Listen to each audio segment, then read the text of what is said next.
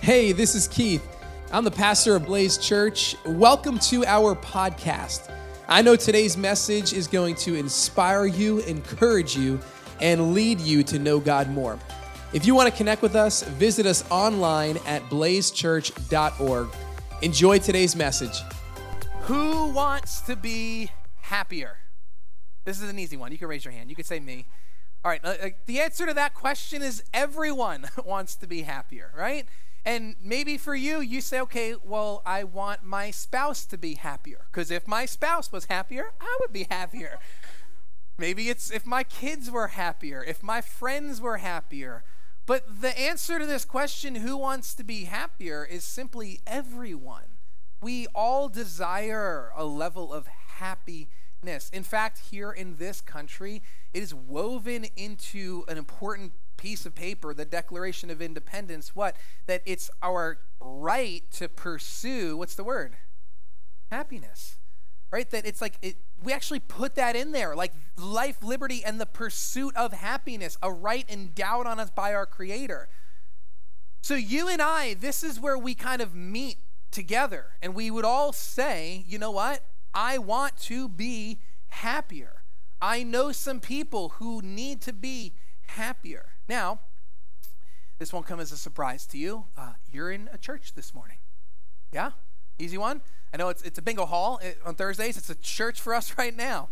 Hey, so let me put it this way. You're kind of in a religious context, so to say, or we're singing about God and Jesus and faith, and you're around maybe some people who are believers. Maybe you believe in Christ today. So here's the tension of where we are. Are we allowed to talk about this in church? Happiness? Like, does God desire for me to be happiness? To be happy? Is happiness okay here? It makes sense maybe in other places, but here in church, should we be talking about this? And yet we're going to talk about it for the rest of this month. Maybe if you're familiar with another Christian word that starts with the letter H, you may think, no, Pastor Keith, God doesn't want me to be happy. God wants me to be holy. And so we kind of have this tension in us. And if you're not familiar with that word, holy means set apart. It means living for the Lord. And we think, well, there's two sides to this. Either God wants me to be holy, and I'm a certain way, and I don't smile, and the joy of the Lord is my strength, and I say it like that. You're like, do you even know what joy is, dude? So it's either holy, or I'm happy and I'm having fun and things are great and I'm laughing and this is awesome. So let me suggest to you, because I don't like either ors. If you know, I just don't. I want to figure out where's the both end here. Does this work? So here's what I would suggest. Holiness does not stand in opposition to happiness. Holiness, honoring the Lord with your life, living set apart from the patterns of this world, does not stand in opposition to happiness. And if that's true, then there is a problem, but it's not that. I would like to suggest to you that the problem is we have the wrong definition for happiness. The problem is we're thinking too low on happy. Let me say it this way. We've adopted the world's definition of happiness. And so when we live out a worldly definition of happiness and we bring that to a holy God, we feel tense and uncomfortable and think there's no way holy God wants Keith to be happy. He just wants him to be holy. So throughout this month, what we are going to do is we are not going to rewrite the definition of happiness. We're simply going to read it, meaning we're just going to go to Scripture. We are going to read what God has to say about happiness, because we all need a little retooling. It's a new year. Let's start off with a better definition for happiness. So first, what do we mean when we say, I want to be happy? He wants to be happy. I want them to be happy. So I'm going to give you 3 areas that I believe kind of give us this full idea of what we tend to mean when we say or hear someone say, I want to be happy. And the first is this. When we say I want to be happy, we are thinking through a personal lens. We're thinking through my definition of happiness. If we took the time this morning to kind of go around and say, hey, Joe, what makes you happy? Hey, Joe, what makes you happy? Hey, Joe, what makes you happy? We would find out that all 3 Joes, although they play on this team, And if you're wondering, is that a requirement? I guess so. To be on the worship team. We would find out that yet there's different ideas of happiness. There's this personal idea. There's this personal definition of what it means to be happy. We tend to start there. So when I say I want to be happy, I'm talking about me. My definition of what it means to be happy. Now, here's where I go next. When I say I want to be happy, I go internal. I'm looking for a certain feeling. I'm chasing something. I'm pursuing something. I want to feel and experience something. We've all experienced happiness. You know the feeling. You've seen Inside Out, yeah? Joy, right? Like we know that. We know that feeling. We know what it's like. So when I say I want to be happy, I know exactly what I want to feel. And then the last place I go is external. So now I start looking at my circumstances, my bank account, my physical body, my friendships, anything around me, and I say, if I am to be happy and I am to experience this feeling, then all of this needs to line up with what I want. Now here's the tension with faith and Christianity. If that's your definition of happiness and that's your idea to say, this is what I desire, you bring that to a holy God, and God no longer becomes God. God becomes genie. And you bring to him, God, here's what I'm thinking. This is what I need to be happy. I need to experience this. I need this level of life. I need this quality. I need that person. I need this type of relationship. And we bring it all to him. And if he doesn't come through exactly how we are describing for him to come through, we conclude God must not want me to be happy. We bring that to him as if it's his fault. And he looks at us and says, I have a better definition of happiness for you. Trust me, surrender, depend on me. But we apply that. So if you believe that this morning, I'm not against you. God's not against you. Simply, you're selling yourself short of what he has for you. You're believing something false. You're settling. You're taking all of this and you're then maybe walking away from God, concluding he doesn't care, when he cares so much about you and loves you. So if this is your definition of happiness, you don't know the gospel. You just don't know the good news of God. But this morning, you're going to hear his good news. Now, if this is what you're believing, what you may be putting your faith into in a religious sense is what's been known as the prosperity gospel. Has anyone ever heard that before, that term prosperity? A few people. Let me read you what historian Kate Bowler describes the prosperity gospel as, and then I'll share with you why I'm bringing this up. She writes, it promises a direct path to the good life. It is called by many names, but most often it's nicknamed the prosperity gospel for its bold central claim that God will give you your heart's desires, money in the bank, a healthy body, a thriving family, and boundless happiness. It's kind of this idea that if I can just pray the prayer right or have enough faith or tap into something or sow a seed, then I can reap exactly what I desire. And if that sounds too good to be true, it's because it is. I mean, just experience life. You guys know what you just sang like 5 minutes ago? Were you paying attention? There's another in the fire. You're like, dang, I shouldn't have sang that song.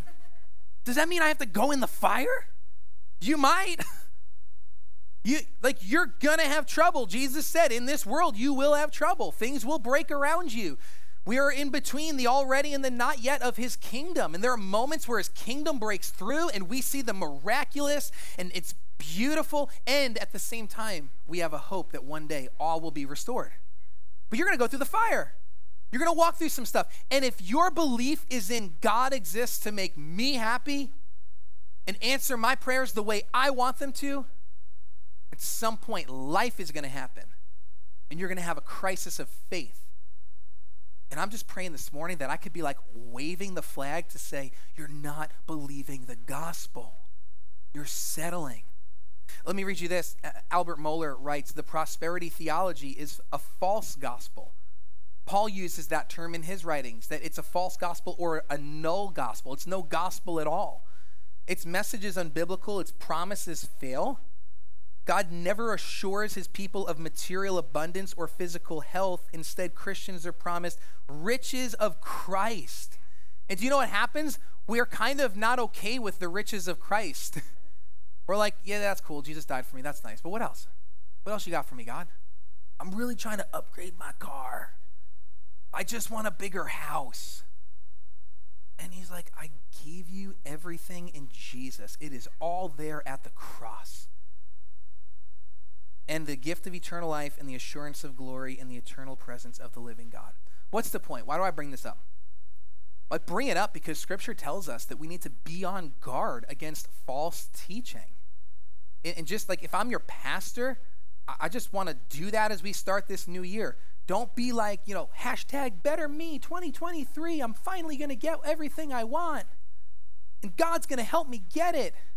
And I'm going to pray and fast for 21 days. And at the end, I'll have the promotion. And then you get laid off at the end. And you're like, really? I gave up pizza for you. And this is the thanks I get? So, learn the gospel, which you're going to discover this morning. A much better gospel, the truth that God is everything you need. And maybe there's tension because your definition is wrong, your belief is wrong, but what I want to do is I want us for the rest of our time together to simply discover, what does God mean when he does say happiness? Because he says it. What does he mean when he says, you want to know what happy looks like? I'll show you what happy looks like. And with everything we read this morning, let me just kind of bring you in. It is going to sound wrong and off and countercultural and like nothing that we hear. And that's because it's so much better than what we normally hear. His ways are better. So, if you are familiar with Jesus, then you might be familiar with one of his first and most famous sermons, which we have called Sermon on the, anyone know? The Mount. Good job. You guys passed Sunday school. Proud of you. And we simply call it that. Why? Because it says that he went up to a mountainside and he taught. So if he taught from the beach, we would be here saying Sermon on the Beach. Right? It's just what it is. It was the location. Now we kind of think this might have been his first big public sermon. Like him stepping out to the pages of history. We read last week about his temptation in the wilderness and his fasting and his baptism. And now he's going public. He's going to preach this. So when I read scripture, I like to imagine a little bit. Okay, I don't know if that fits your mold, but I just like to have fun. So I'm thinking before Jesus steps out, he's got his boys together, 12. It's like, all right, guys, sermon planning meeting. I'm going public. Ideas. What do we got? And Peter, because it's got to be Peter, raises his hand first to speak. Jesus, this is important. This is big. You've got to make a mark. So I'm thinking, hit them with heaven. Just go all in. They want money. Hit them with hell. Hit them with the marriage, relationship. Give them something that they'll say, Jesus talked on that, and that was deep. And Jesus goes, all right, I'm thinking happiness. Jesus, that ain't deep. That's not going to do it. You want your first sermon to be on happiness? Yeah. Why? Because contrary to what you might believe this morning, God does in fact care about your happiness. I would suggest he cares so much about it that literally Jesus' opening statements on this sermon that we recall 2,000 years later, the subject matter was happiness. If you don't believe me, let's read it. Matthew 5:3, first two words, blessed are. Say that with me. Blessed. Now, if you were old school, you would have said, blessed are. Nobody said blessed. It's a blessed are. It just gets more powerful that way. You blessed are. Blessed are. Jesus' first words, and we'll read the rest in just a moment, but think about it as Jesus steps out onto the scenes of history and humanity. He begins by saying, blessed are. Now, when we read that today, again, we come in with our definition and our context, and we see the word blessed. And do you know what we think of in 2023? hashtag blessed. If you're not a believer today, your mind goes to 3 words. Treat yourself. Oh, I'm blessed. Have you seen what I'm driving?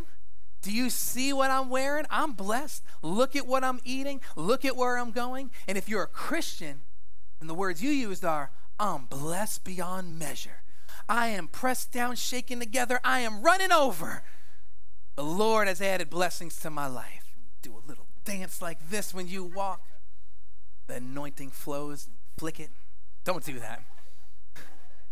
We all go here and we're like, oh, this is what it means to be blessed. This is what it means. Look, God wants me blessed. He wants me blessed. And yet, again, when you approach Scripture, you don't come in with you first. You let the Scripture speak to you, and you start asking the first question, what did this mean to the original audience when Jesus said it? I'm 2,000 years removed. Was he even speaking English? Did they have social media? No. It was Greek. And in the Greek language, they have more words that we translate into our singular English words. So next month, we're doing a series called Loves, because there are 4 Greek words for the one word that we call love. We need to understand what God means each time it's used. So when Jesus says blessed, the Greek word that he uses is this word, makarios. Makarios, which means blessed, happy. Everyone say makarios. Look at you, it's 2023 and you already know Greek. You can post about that. You learn Greek, makarios. Now, here's the thing. If you've ever used kind of Greek commentary, you need to understand this Greek word, that's a straight definition, but we need to go further. What's the context for makarios? When is makarios used? Who is it describing? And if you go to, I'll give you this great tool, BibleHub.com. You can look up Greek words. You can find what that means. So if you were to just read after blessed, happy, it then gives you the usage, which says, here's where in Scripture this is used. Lean in. Makarios describes a believer, that's the term used for those who put their faith in Jesus, in an enviable position, meaning others are looking on at that believer saying, what do you have that I don't? What do you know that I don't? An enviable position from receiving God's provision, which extend his grace. This happens with receiving faith. When Jesus says makarios, he's speaking of believers who have put their faith in him. Let me give you the layman's terms, or since I wrote it, the Keith's terms of makarios. Makarios has more to do with position than possessions. Makarios has more to do with who you are than what you have.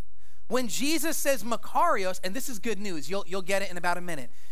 When Jesus says makarios, he's talking about your identity, your position secured for you by a loving God who sent his son to this world to pay the price for your sins. So watch this. In this world, we are told this will make you happy, pursue happiness, just try this, experience that, and we get it, and it comes up short because we're looking for happiness horizontally. But the believer understands my happiness is not contingent on temporary things like circumstances. I could get sick. I'm still makarios.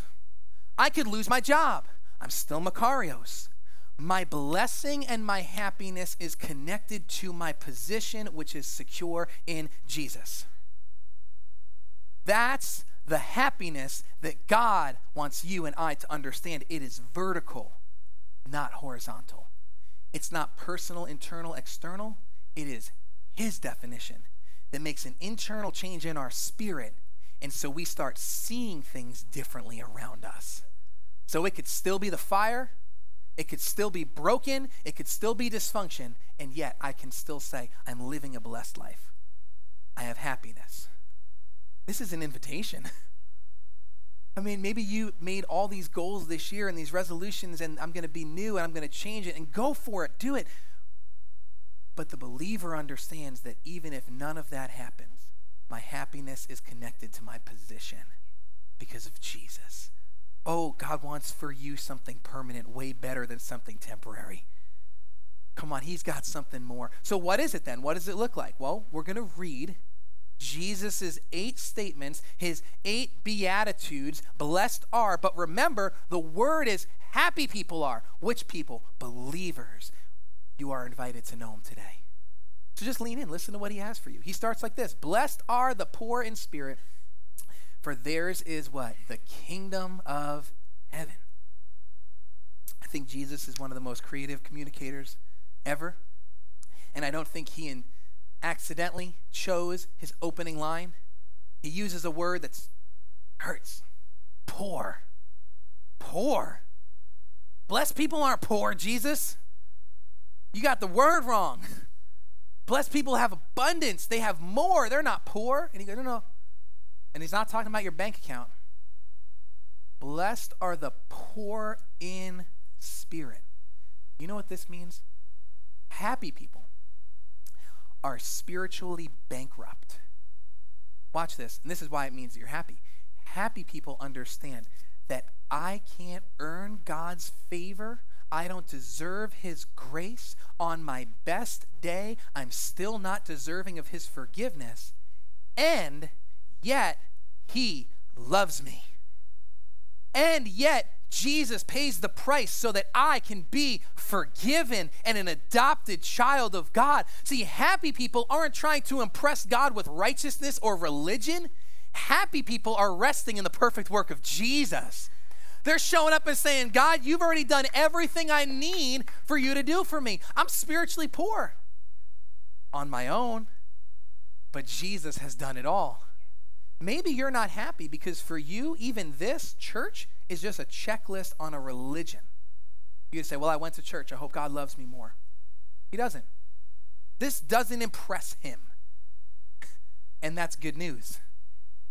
He's impressed by his son Jesus, who did it all on your behalf. So now this we do out of thanksgiving and gratitude. I don't show up on Sunday hoping to get a little more Jesus juice that he'll love me and I'll walk in his favor. No. He's already done it. I'm showing up simply to say 2 words. Thank you. Thank you for everything you've done.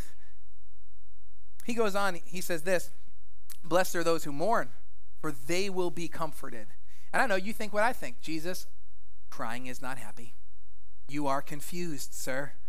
I know people who cry. They're not happy people. He doesn't say cry. He says mourn. And again, we need to understand the context of the word mourn. That word mourning is not simply weeping. It is directly connected to repentance over sin. Happy people are broken over sinfulness. Happy people say, this sin cannot remain. Let me make this very practical, and you'll understand why Jesus is right. How happy are you when you are attempting to hide your sin? Not very happy. Can I make it a little more real and uncomfortable? I'm going to, even if you don't want me to. How come your spouse can't look at your phone anytime she wants to? How come when your boss walks in the room, you quickly have to hide your social media scrolling, whatever you weren't supposed to be doing on company time? Because hiding your sin is not happy. You understand this, and so does Jesus. So Jesus says, rather than hide your sin and live in shame and guilt, mourn over your sin. In other words, confess your sin, bring it into the light, not for condemnation, but for comfort. Because we have a God who doesn't condemn us, but a God who forgives us and comforts us. Some of you are so unhappy because you're living your own way in your sin, and you're wondering why I'm supposed to be happy living this way, but you have to hide it. And you're hiding it from family and friends, and you think you're hiding it from God, and he's saying, oh, if you would just bring it into the light, you would be happy. Happy people know this. That's why we say at Blaze Church, find freedom. We got to find freedom. He goes on and says, blessed are the meek, for they will inherit the earth. Have you ever met someone who lives as if the world revolves around them? Some of you live with that person. I'm sorry. they're not happy and you're not happy living with them. When we live as if the world revolves around us, we're not happy, trying to make sure, did they text me back? Did they respond to this? Are they showing up for that? Is that person pleasing me? You're sucking all of the energy, the life, the joy right out of the room. So Jesus says that's not a happy way to live. Happy people don't make the world revolve around them. Happy people go low. Happy people are humble. Happy people are gentle. Happy people say, you're first. I'm second. And look at how cool Jesus is. He says, when you live that way, you will in fact inherit the earth. Like, stop trying to make the world revolve around you and instead serve somebody, and you will actually inherit the earth. He says next, blessed are those who hunger and thirst for righteousness, for they will be filled. The right to pursue happiness. Do you know what that is? The pursuit of happiness? Exactly what it says, a pursuit. It's a chasing. It's a longing. It's a desiring. And you know what? If you've ever tried to pursue happiness before, you've probably found this to be true. You finally get it, and it's not enough. And so you're told, you just got to get the upgrade. Yeah, of course that marriage didn't work out. They weren't right for you. Of course that wasn't the right job. You have to find yourself. Of course, just try this, buy that, go there. And you're pursuing happiness. And the prophet Jeremiah says that God told him, it's as if my people have given up a spring of living water and instead they have buckets with holes in the bottom. And they're wondering why they're thirsty. Blessed are those who hunger and thirst for righteousness. So what does Jesus say? Happy people, they don't thirst for their own way. They thirst for God's way. That's what righteousness is. God's way. And when you live that way, you're happy and you're filled. Since being here at Blaze Church, I have yet to meet somebody who says, Pastor Keith, I got to talk to you. Come here right now. I'm a little angry. What's going on? Well, I joined a small group and I am so unhappy. These people keep checking in on me. They're praying with me. We're doing stuff together. We're sharing. I'm so unhappy. I should have never done that. Haven't heard that. Pastor Keith, I joined the dream team. I got me a bag.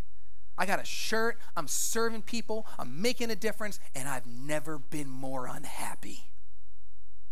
Haven't heard that. Pastor Keith, started trusting God with my money. In fact, this year, I decided the first 10% is going back to him. I'm giving away more than I've ever given before. And I've never been so unhappy. Never heard it. Why? Because if you want to experience happiness, blessed are those who thirst and hunger for righteousness, God's way. And everything I just said, God wants you in biblical community, small groups. God wants you serving others, making a difference. God wants you trusting him with your finances. It's God's ways. And when you live that way, trust me, you will see you're filled. You're satisfied. You're saying it shouldn't make sense. No, but nothing about God's kingdom does. It's upside down. Blessed are the merciful, for they will be shown mercy. I haven't met someone who is happy and bitter, happy and unforgiving, happy and resentful. If you have somehow adopted karma as your belief system and you're just not forgiving that person because, well, they deserve it, and karma says what comes around goes around, and I'm going to be mean to them, I just want you to know, you want that to be your belief system? Play that out with God. You want him to adopt karma? Because I don't. Can I use this word? You know what that ends up for all of us? If God acts on the same karma that many of us act on, we all end up damned. That word truly means eternally separated from him. Because if you want to give that person what they deserve, and then you're saying, God, this is just what they deserve, and God, you want me to give you what you deserve? Or do you want the gospel that is a gospel of grace and forgiveness? If you're saying, yeah, but they don't deserve for me to forgive them, exactly, mercy. Mercy by definition is you don't deserve it, and yet I'm going to give it anyway. You're not happy until you decide to extend forgiveness to others like God has extended forgiveness to you. And I'm just trying to show you the words of Jesus as we start this year for you to say, maybe God does want me happy, but maybe his idea of happiness is better than I thought. few more. Blessed are the pure in heart, for they will see God. Purity isn't promoted. Purity isn't something that we hold in high esteem in our culture. It may be the opposite, that we celebrate impurity. We celebrate when we make our own decisions, go our own way. And yet, if you follow that trail, what's the end result? Messiness, destruction, dysfunction. And we wonder why, and we say things like, I don't know, I just couldn't see clearly. I thought he was better than that. And your friends are like, we told you he wasn't. Yeah, but I couldn't see clearly because you were following a path of impurity. But those who are pure in heart, they see clearly. They see God. So maybe it is that right now your life in this mess is simply because you're living impure. Blessed are the peacemakers, for they will be called the children of God. Troublemakers aren't happy. You're showing up to work and just saying, oh, I'm going to gossip about this person, slander, tear that person down. You're not happy. You're causing trouble. You're causing strife. You don't like to be around those people. So Jesus says, troublemakers aren't happy. Peacemakers are. What if, just try this. What do you have to lose? Trouble's not working for you anyway. What if this week you just decide, you know what? Everywhere I go, I'm going to bring peace to the environment. I'm going to bring it at my job. I'm going to bring it in my home. I'm going to bring it on the road. I'm going to bring it in the supermarkets. Everywhere I go, because I'm choosing to be Makarios, I have a happy position as a believer. When I step foot there, peace is going to be there. I'm going to try to bring people together. Just bring some joy in. Bring some laughter. It's 21 days of prayer and fasting. Bring them some water with lemon in it. Spice things up today. We're going to drop some limes, strawberries, mint. Just bring some joy. Bring a little peace. Some of you are like, wow, I just got breakfast, lunch, and dinner taken care of. Thank you. Bring some peace where you go. Jesus says those people are happy. And here's the last one. Makes no sense. Blessed are those who are persecuted because of righteousness, for theirs is the kingdom of heaven. In this life, you are going to experience persecution and suffering. It is inevitable. It's just the reality. It doesn't mean God's not good or God's not real. It simply means we are reminded that the best is yet to come. That's what it means. That there is dysfunction and there is persecution. But look, happy people are persecuted because they did the right thing. Pastor Andy Stanley says this: you are going to suffer in this life for doing right or for doing wrong. You can be happy on one side of that equation, but not the other. So if you're going to suffer, and I'm going to suffer anyway, suffer for the Lord. Suffer for following him, because on that side, there's happiness. Now, I know this was a lot, and so I want to give you a summary. Here's what happy people are. And you can write this down, take a picture, whatever you want to do. Happy people are spiritually bankrupt. They're repentant. They're humble, satisfied, merciful. They live a pure life. They're peacemakers, not troublemakers. And they're suffering for good. A little different than maybe what we think when we say, I want to be happy. Maybe happiness doesn't stand in opposition to holiness. Maybe it's simply that God has a better way for our lives. Now, I need to give you a little warning. This is not a to-do list. This is not a checklist. You don't put this down and put little boxes next to it and figure out every day if you hit all 8 of these to show that somehow you're a Christian. If you want that, we don't preach that at Blaze Church. That's religion that says you do. This is a reminder of what's been done for us. How? Well, wasn't Jesus made poor so that we might be made rich in him? Scripture says. Didn't Jesus mourn over Jerusalem as he looks out and sees the sin of humanity? Didn't Jesus humble himself to death on the cross? Wasn't Jesus the one who cried out, Father, I thirst? And yet he was satisfied for doing right? Wasn't Jesus the one who said, Father, forgive them, for they know not what they do, and showed mercy to even the ones who crucified him? Wasn't it Jesus who lived a pure life, who never sinned, and yet died a criminal's death? Didn't Jesus show up, and we read in Scripture that he came to be a reconciler between us and a holy God, to bring us together and give us a peace beyond understanding? And clearly, didn't Jesus suffer for good? Before we say, this is what I have to do, we say, this is who I am because of what Jesus did for me. And that's the liberating good news of the gospel. Today, the gospel that you and I need to hear is that in ourselves, we are spiritually bankrupt. And yet God sends his son to this world so that we might be rich in him.